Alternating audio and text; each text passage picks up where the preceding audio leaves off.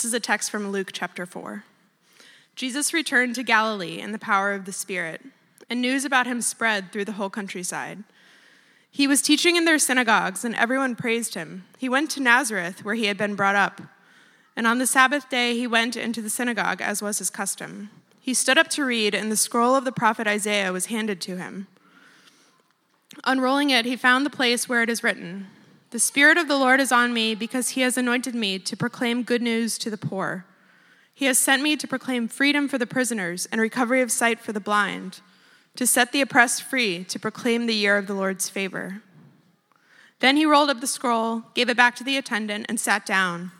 The eyes of everyone in the synagogue were fastened on him. He began by saying to them, "Today this scripture is fulfilled in your hearing." All spoke well of him and were amazed at the gracious words that came from his lips. "Isn't this Joseph's son?" they asked. Jesus said to them, "Surely you will quote this proverb to me, 'Physician, heal yourself.' And you will tell me, 'Do here in your hometown what we have heard that you did in Capernaum.' Truly I tell you," he continued, "no prophet is accepted in his hometown. I assure you that there were many widows in Israel in Elijah's time, when the sky was shut for 3.5 years, and there was a severe famine throughout the land. Yet Elijah was not sent to any of them, but to a widow in Zarephath in the region of Sidon. And there were many in Israel with leprosy in the time of Elisha the prophet, yet not one of them was cleansed, only Naaman the Syrian." All the people in the synagogue were furious when they heard this. They got up, drove him out of the town, and took him to the brow of the hill on which the town was built, in order to throw him off the cliff. But he walked right through the crowd and went on his way. This is the word of the Lord. Good morning.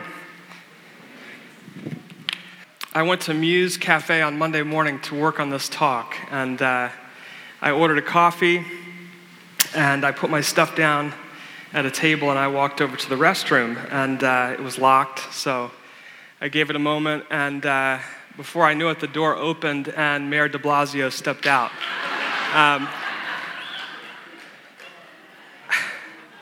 I see him pretty often, as I assume some of you guys do, but I'm always careful to avoid eye contact, given our history.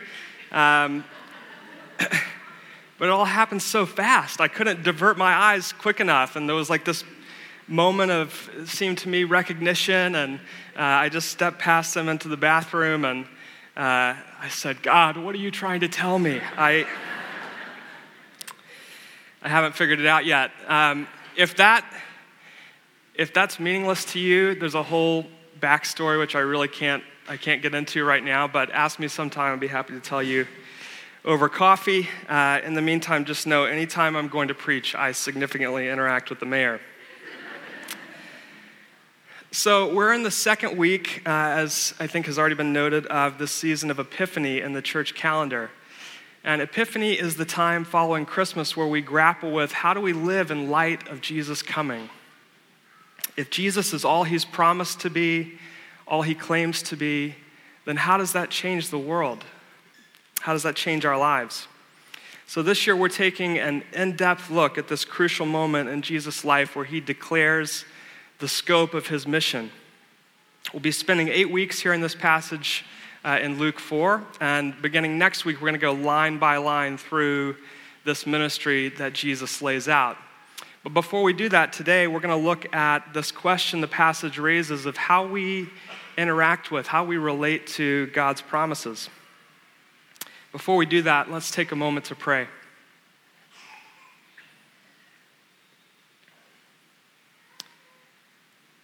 God, we thank you that you are here in our midst.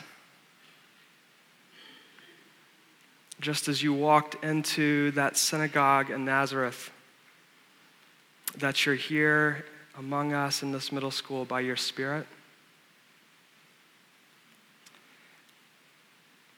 Help us, Lord, to hear your words of grace and to be changed. In Jesus' name, amen. So, as has often been noted, we live in a culture where we're constantly bombarded with claims and promises for our lives. Whether it's products being marketed to us, or entertainment with carefully fashioned celebrities, or social media where, if we're honest, most of us are sort of carefully curating this ideal version of our lives. Sociologists call this term hyperreality. It describes the landscape of extravagant promises that more often than not fail to deliver.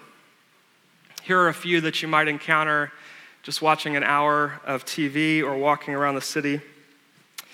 Buy these jeans. People will know that you're cool. They'll know that you have money or that you're socially conscious.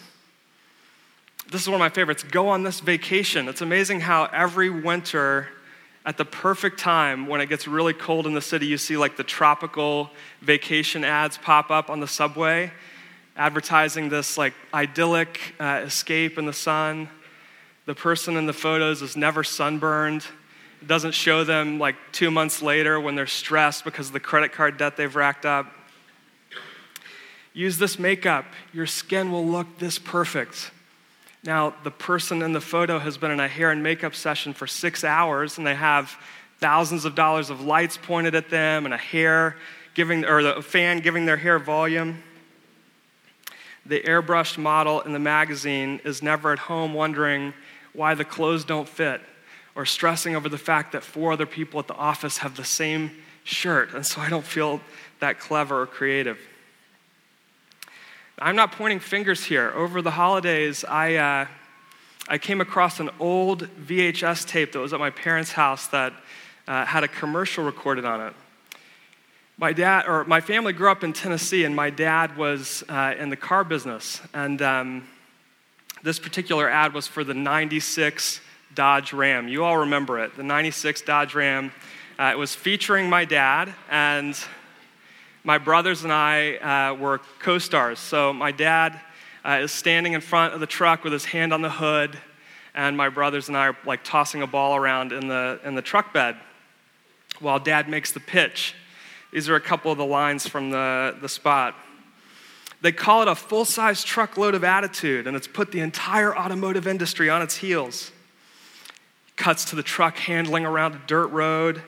One look at this pickup's unmistakable stance suggests a boldness of character unequaled in the industry. Then, I spin around toward the camera for the close, and I say, "Hey, Dad, this truck is Ram tough."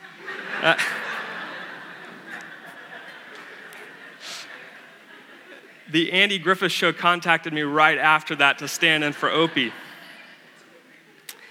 But we're under a constant assault of claims about how this product or that experience will lead us to the good life. So then we come to the scriptures and we encounter some pretty extravagant promises from God. And we react to those in one of several different ways. Either we say the claims being made are not true or reliable, which explains the difference in my experience. Or there's something I don't get, or something about the way I'm living that keeps me from experiencing them, the full life they describe. Or perhaps for some of us, like the ubiquitous ads that our eyes are just constantly passing over, God's many promises have somewhere along the way just become too familiar. They're a little bit like a part of the wallpaper, and we've stopped actually placing our practical hope in them. Jesus grew up in a community that was nourished by certain promises. The text says, as his custom was. So we know that Jesus and his community made the meditation on these promises part of their life. Choosing what promises we rely on is central to our lives as well. We all face daily choices about how to interact with these competing claims that are being made to us. What to put our hope in to bring us true life. So we want to look at how Jesus' hearers interacted with the fulfillment of something that God had committed himself to do and see what we can take from it as we seek to live as a people of promise. So the first question I think we need to address is, how do we understand God's promises? The passage says Jesus went to the synagogue on the Sabbath day. And so there was a common liturgy for such a service. We know this from extra biblical sources. First, the congregation would recite the Shema, the confession from Deuteronomy 6, verses 4-9. Then they would share in prayer. After that, there would be a reading from the law, the Torah, followed by a reading from the prophets. The scripture would be read first in Hebrew and then in Aramaic, which was the dominant language in the region. And after that, an exposition would be given on one of the passages or that tied the two together. And finally, a benediction. Now, the selection Jesus reads is from Isaiah 61, verses 1 and 2. It's important for us to understand the context of this passage. The second half of Isaiah is written after the Babylonian exile. So by this point, all 12 tribes of Israel have been carried off, removed from their land, and the monarchy has been snuffed out, and they're living under a foreign power.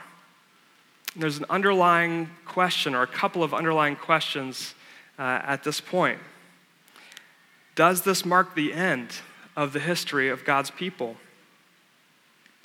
Does it mean they've been guilty of a sin that God is unable or unwilling to redeem? Or to put it positively, is Yahweh the Lord of history, meaning he can deliver his people from the hand of their enemies? Is he the God of salvation, whereby sin will not have the last word? They find themselves subject to oppression and tension within a mixed community. Experience teaches they simply can't live up to what the Lord requires. But set before them in Isaiah is the expectation of an anointed one whose work of salvation will meet their needs, whose work of righteousness will fulfill all God requires, and whose work of vengeance will deal with the forces of evil. More than 500 years later, here they are back in the land, but still under the thumb of a foreign power, now Rome. So into this context, Jesus stands up and reads, "The Spirit of the Lord is on me, because he has anointed me to proclaim good news to the poor. He sent me to proclaim freedom for the prisoners and recovery of sight for the blind, to set the oppressed free, to proclaim the year of the Lord's favor." Then he rolled up the scroll, gave it back to the attendant, and sat down. You sat to do the exposition. So he sits down. The eyes of everyone in the synagogue were fastened on him. He began by saying to them, "Today, this scripture is fulfilled in your hearing." So there are various sermons from Jesus throughout the Gospels. For instance, the Sermon on the Mount lays out the ethics of the disciple. But here, Jesus' purpose is to describe his mission, why he's there. He announces that he's come to fulfill a prophetic promise they had been hoping in for centuries. And let's look at how they respond. The initial reaction seems positive. All spoke well of him, it says. But it doesn't last long. Once he begins to expound on his meaning, their response turns to violent indignation. Why? The passage he quotes is about the Messiah. The common association among Jesus' hearers would have been to identify themselves as the poor who are having the good news proclaimed to them. They're the good, moral, hardworking people who are being oppressed by the bad, immoral foreign power. The expectation among Jesus' hearers would have been that the coming of the Messiah would mean both the salvation of Israel and the conquest of her national enemies. But Jesus ends the quotation in a particular place.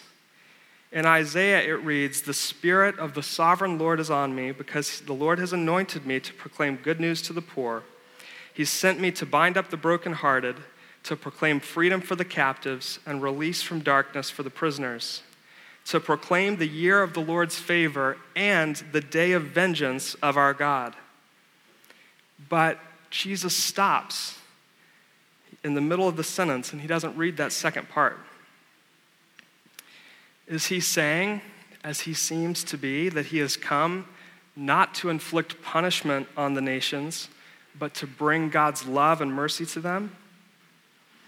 Throughout Isaiah, there are these three complementary portraits of this anointed figure who will perform the Lord's will: the king, the servant, and the conqueror. But each of the messianic representations in Isaiah embrace both Israel and the Gentile world. In each case, there's a movement from a central work outwards. Here, Jesus is drawing on the larger picture throughout the Hebrew Scriptures of Israel being called to be the light of the nations, a theme that Luke has already highlighted in chapter 2. It's clear not only from this teaching, but from the rest of Jesus' ministry that follows, that he understood his vocation as proclaiming the kingdom of heaven has drawn near. And all are invited to enter in and to experience the freedom and joy of God's salvation. It's not time for the judgment of evil yet, though that day will come. At this coming, his purpose is to receive vengeance for our sake rather than to give it. As he says in John 3, he had come not to condemn the world, but to save it. Our text says that the people were astonished at the words of sheer grace coming out of his mouth. Now, one way to understand this is they were impressed with how good of a speaker he was. But the more likely meaning is that they were astonished at how he was speaking about God's grace. Grace for everybody, including the nations, instead of grace for Israel and fierce judgment for everyone else. Here are some thoughts from N.T. Wright on the second half of our passage. The crucial part comes in Jesus' comments to his hearers. He senses that they aren't following him. They are ready to taunt him with proverbs, to challenge him to do some mighty deeds for the sake of show. But why? What was so wrong with what he was saying? By way of defense and explanation for the line he had been taking, Jesus points out what happened in the days of the great prophets Elijah and Elisha, and in doing so identifies himself with the prophets. Elijah was sent to help a widow, but not a Jewish one. Elisha healed one solitary leper, and the leper was the commander of the enemy army. That's what did it. That's what drove them to fury. Israel's God was rescuing the wrong people. His hearers were, after all, waiting for God to liberate Israel from pagan enemies. In several Jewish texts of the time, we find a longing that God would condemn the wicked nations, would pour out wrath and destruction on them. Instead, Jesus is pointing out that when the great prophets were active, it wasn't Israel who benefited, but only the pagans. That's like someone in Britain or France during the Second World War speaking of God's healing and restoration for Adolf Hitler. It's not what the people wanted to hear. This message was and remains shocking. Jesus claimed to be reaching out to all people, though itself a vital Jewish idea, was not what many first century Jews wanted or expected. Jesus coupled it with severe warnings to his own countrymen. Invoking the ministry of Elijah and Elisha picks up on Jesus' own prophetic identity. They give examples of the rejection of the prophets and show the consequences that others will get the benefit of their ministry. There's also an implicit comparison between the time of Jesus and one of the least spiritual periods in Israel's history. Unless they could see that this was the time for their God to be gracious and let go of the futile dreams of a military victory over their national enemies, they would suffer defeat themselves at every level, military, political, and theological. Their violent reaction to Jesus' challenge and warning foreshadows the climax of the gospel story. Jesus' message still does this today. It challenges all interests and agendas with the news of God's surprising grace. Like the people in the synagogue that day, it's so easy for us to subtly drift to appropriating God's promises onto our current circumstances in a particular way that suits us. In the summer of 2007, I hit a wall. I had moved to the city a couple years earlier with a group of friends to plant a church, and we had no clue what we were doing. We were totally naive about how the city worked and all sorts of other things, but God was really gracious, and he blessed it, and the church was growing really quickly at this time. There was a lot of exciting stuff happening, but there was also a lot of work, and I found myself just taking on more and more and more and more. I was still a college student at the time, so I was working full-time for the church while I also had a full class load, and it was increasingly really, really challenging to sort of keep all the balls in the air. On the surface, I was doing all the right things. I was pouring my life into the church. But beneath the surface, I was self-reliant. I wasn't abiding or resting in Jesus the way that I should. I was drawing too much of my significance from others, praising my maturity, my leadership for my age. I had a sense of self-importance that kept me from acknowledging my limits. Around that time, we came up against some very real spiritual resistance. There were a couple of instances of conflict that I wasn't directly involved in, but that were very, very stressful and taxing. My parents visited around that time, and they didn't say it then, but later they told me that during that visit, they were worried about me. They could tell that I wasn't doing particularly well. Truthfully, I felt frustrated and a little betrayed by God, because here I was doing all this work for him, and rather than helping, it seemed like he was just allowing one challenge to follow after the next and after the next. So he was working all around me in some truly beautiful ways, but I wasn't able to enjoy it. Finally, one day, I remember just getting to the end of myself. I was walking to Grand Central to catch a train. We had a leaders retreat that weekend, and I was praying, and I just sat down in Bryant Park, and I just thought, I can't do this anymore. I can't carry all this that I'm trying to carry. I need something to change. Later, I realized I had been twisting some of God's promises and conflating them with the promises of the city. Rather than believing God had equipped the church and sharing the burden, I lived as if my significance stemmed from my perceived indispensability. I lived as if bearing much fruit was the result of working hard enough as opposed to abiding in Jesus. Rather than coming to him for rest when I felt burdened and overwhelmed, I just tried to work harder, do more, and in the end, my soul just grew more restless. I was reminded of that period recently when I came across this quote from Tim Keller. There are two ways to try to control God, two ways to try to escape God's authority, to try to be your own master, two ways to try to get God. The first is by disobeying, by saying, I'm going to go be my own person. I'm going to decide how I'm going to live. And we all see that as rebellion. But there's another kind of rebellion, and it's rebellion through obedience. If I obey, if I follow everything the Bible says, if I never miss church, if I am very good in every way, if I follow every one of the rules, then I've got God where I want him. He owes me. He's got to give me a good life. He's got to answer my prayers. And the way you can tell that through your obedience you are rebelling against God is that when he does anything in your life that shows he doesn't feel like he owes you anything, you go through the roof. Anger just spews out. Under the veneer of religiosity, there's all this anger. Here in our passage are these good religious people studying the Bible. And then the Lord of the Word walks in and in essence says, look, I don't owe you anything. And they get so angry they try to kill him because their hearts were in a posture that said, we're good people. God owes us. We can't expect God's promises to fulfill our agendas on our terms, but we can rely on God to fulfill his promises in a way that is often better and more gracious than we even imagine. An example of this from my life it began in the spring of my junior year of high school, when my parents told me that my dad was taking a new job and our family was going to be moving to Florida that summer.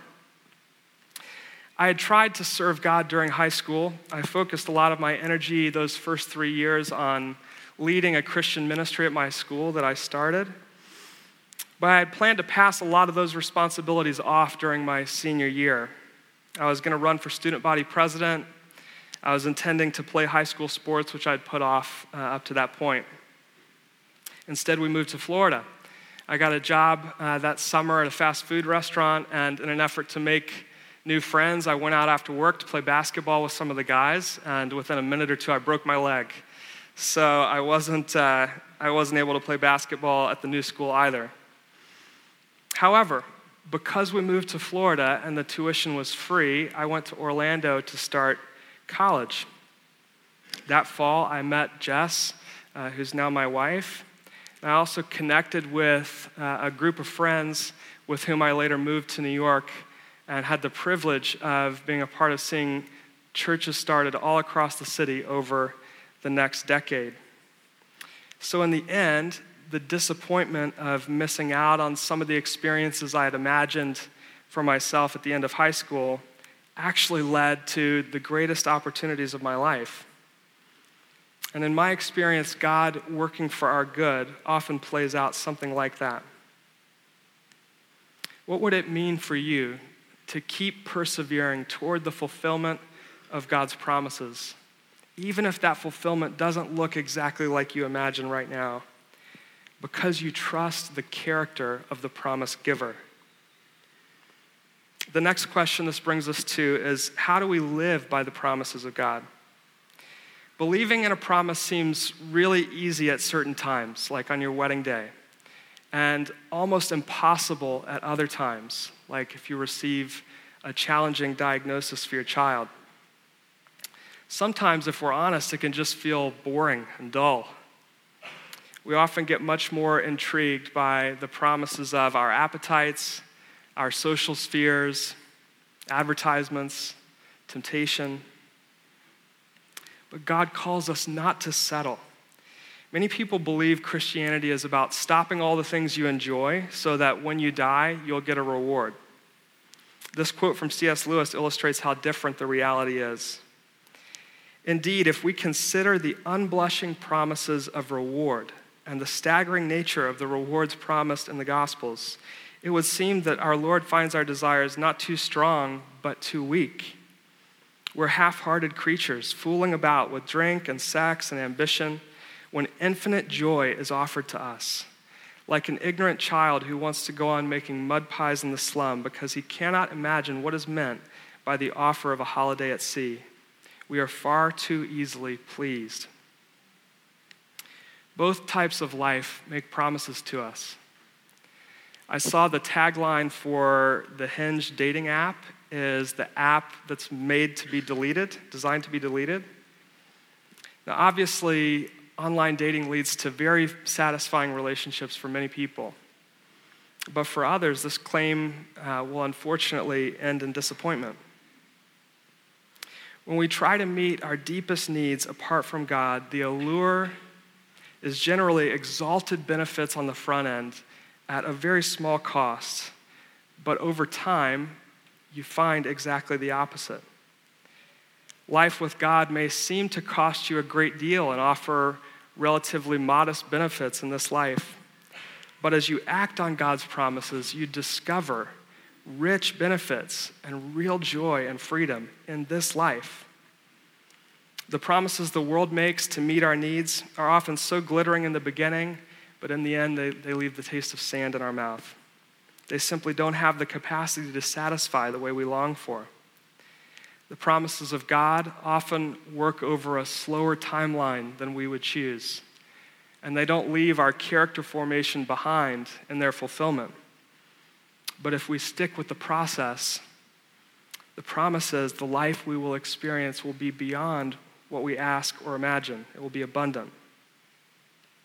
One of the other passages in the New Testament that refers to God's promises is 2 Peter 1. It says, Simon Peter, a servant and apostle of Jesus Christ, to those who through the righteousness of God and of our God and Savior Jesus Christ have received a faith as precious as ours. Grace and peace be yours in abundance through the knowledge of God and of Jesus our Lord, who called us by his own glory and goodness. Through these, he has given us his very great and precious promises, so that through them you might participate in the divine nature, having escaped the corruption in the world caused by evil desires. Leading scholars have made the case that in most instances in the New Testament, the best translation for the word rendered here in verse 2, righteousness, is covenant faithfulness. The basis of our faith is the covenant faithfulness of God. His reliability to stay true to his promises along relational lines. What God has promised to do, God will always do. That does not mean that whatever metric you or I have constructed for evaluating God's action, that he will honor and stay consistent with that. But it is saying that the foundation of God's integrity has become a firm ground on which we can build a precious confidence. Look at what's claimed in the sentences that follow in this passage. We have all we need for a godly life. This comes through our knowledge of God. God's story is about his greatness first, and we are given an access point, his promises, through which we can participate in the divine nature. The way we come to faith is the same way we walk by faith. How does one become a Christian? You realize the truth about God. You realize the truth about yourself. You hear a promise from God, and you believe and act on that promise. This is the same way you live as a Christian. We hear promises from God, and we believe and act on them day by day. So what do? Practice believing God's promises. Here are a handful. Do you struggle feeling accepted? Romans 5. Therefore, since we have been justified through faith, we have peace with God through our Lord Jesus Christ. 1 Corinthians 6. But he who unites himself with the Lord is one with him in spirit. Do you struggle feeling complete? Colossians 2. For in Christ all the fullness of the deity lives in bodily form, and you have been given fullness in Christ, who is the head over every power and authority. Do you wrestle with insecurity? Romans 8. Therefore, there is now no condemnation for those who are in Christ Jesus. 2 Corinthians 1. Now it is God who makes both us and you stand firm in Christ. He anointed us, set his seal of ownership on us, and put his Spirit in our hearts as a deposit, guaranteeing what is to come. Do you wrestle with meaninglessness? John 15, you did not choose me, but I chose you and appointed you to go and bear fruit that will last. Then the Father will give you whatever you ask in my name. Do you sense that you'll never break the cycle of certain behaviors? 2 Corinthians 10, for the weapons of our warfare are not of the flesh, but have divine power to destroy strongholds. We destroy arguments and every lofty opinion raised against the knowledge of God, and take every thought captive to obey Christ. Do you believe that you have to go outside of God's way to find fullness? The thief comes, John 10, the thief comes only to steal and kill and destroy. I came that they may have life and have it abundantly. I have come that you may have life, and life in all its fullness. Do we have the audacity to take hold of these and live as if they were actually true? Clarity, revelation, and confidence often come on the other side of obedience. You see, it's not just about the destination, but also the posture of our hearts as we live by these promises. The relational intimacy that develops as we wait on God and rely on him is the reward in a very real sense. The last thing to consider as we wrap up is that Jesus fulfills the promises of God. We see that all God's promises to save and heal and liberate and redeem find their fulfillment in Jesus. And yet, we live in the tension between the already and the not yet.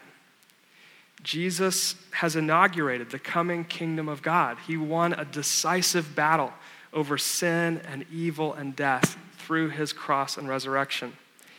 And yet, that victory has yet to be fully implemented. We still await the complete realization of the kingdom on earth as it is in heaven. And yet, there's a confidence in the Word of God that enables us to declare what is true and celebrate now, even though all has not yet been fulfilled. When Mary is told she will bear the Son of God in her womb, how does she respond? With a song of praise to God before it's actually happened. Jesus in this passage says, this scripture has been fulfilled in your hearing, even though he hasn't actually done it in his ministry yet. By placing the full weight of our confidence in the Word of God and believing he is faithful to accomplish what he says, we can be those who begin the celebration early. We can live on the promises of God. They're the way we experience salvation. They're the way we daily rely on him. They're the way we participate in the divine nature. Would you stand with me as we prepare to respond this morning?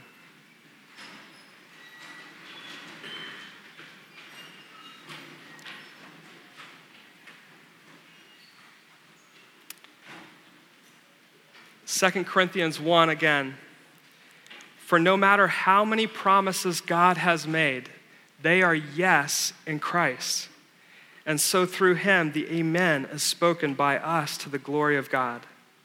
Now it is God who makes both us and you stand firm in Christ.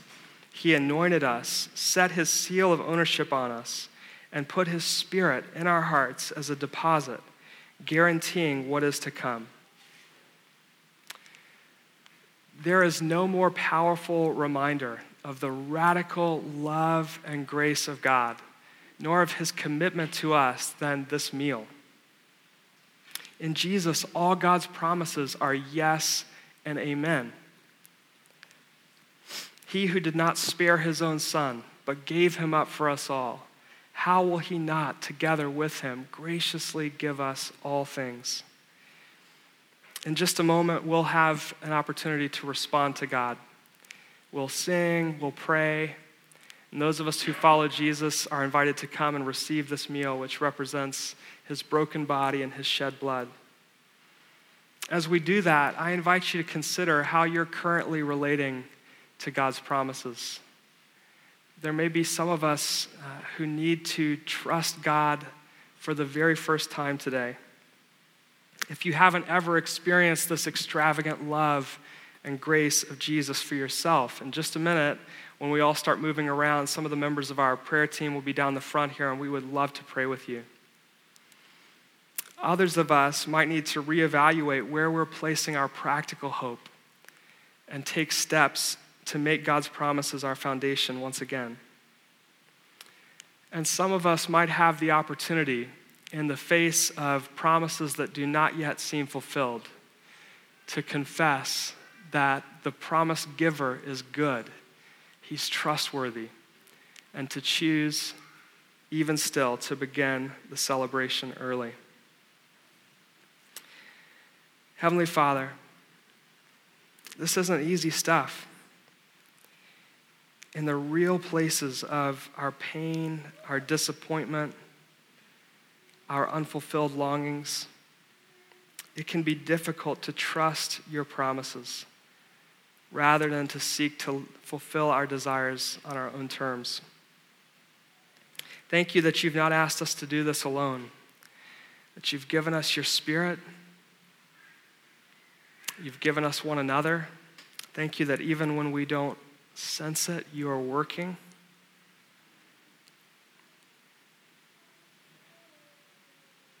Would you help us to see and support one another in those crucible moments of waiting?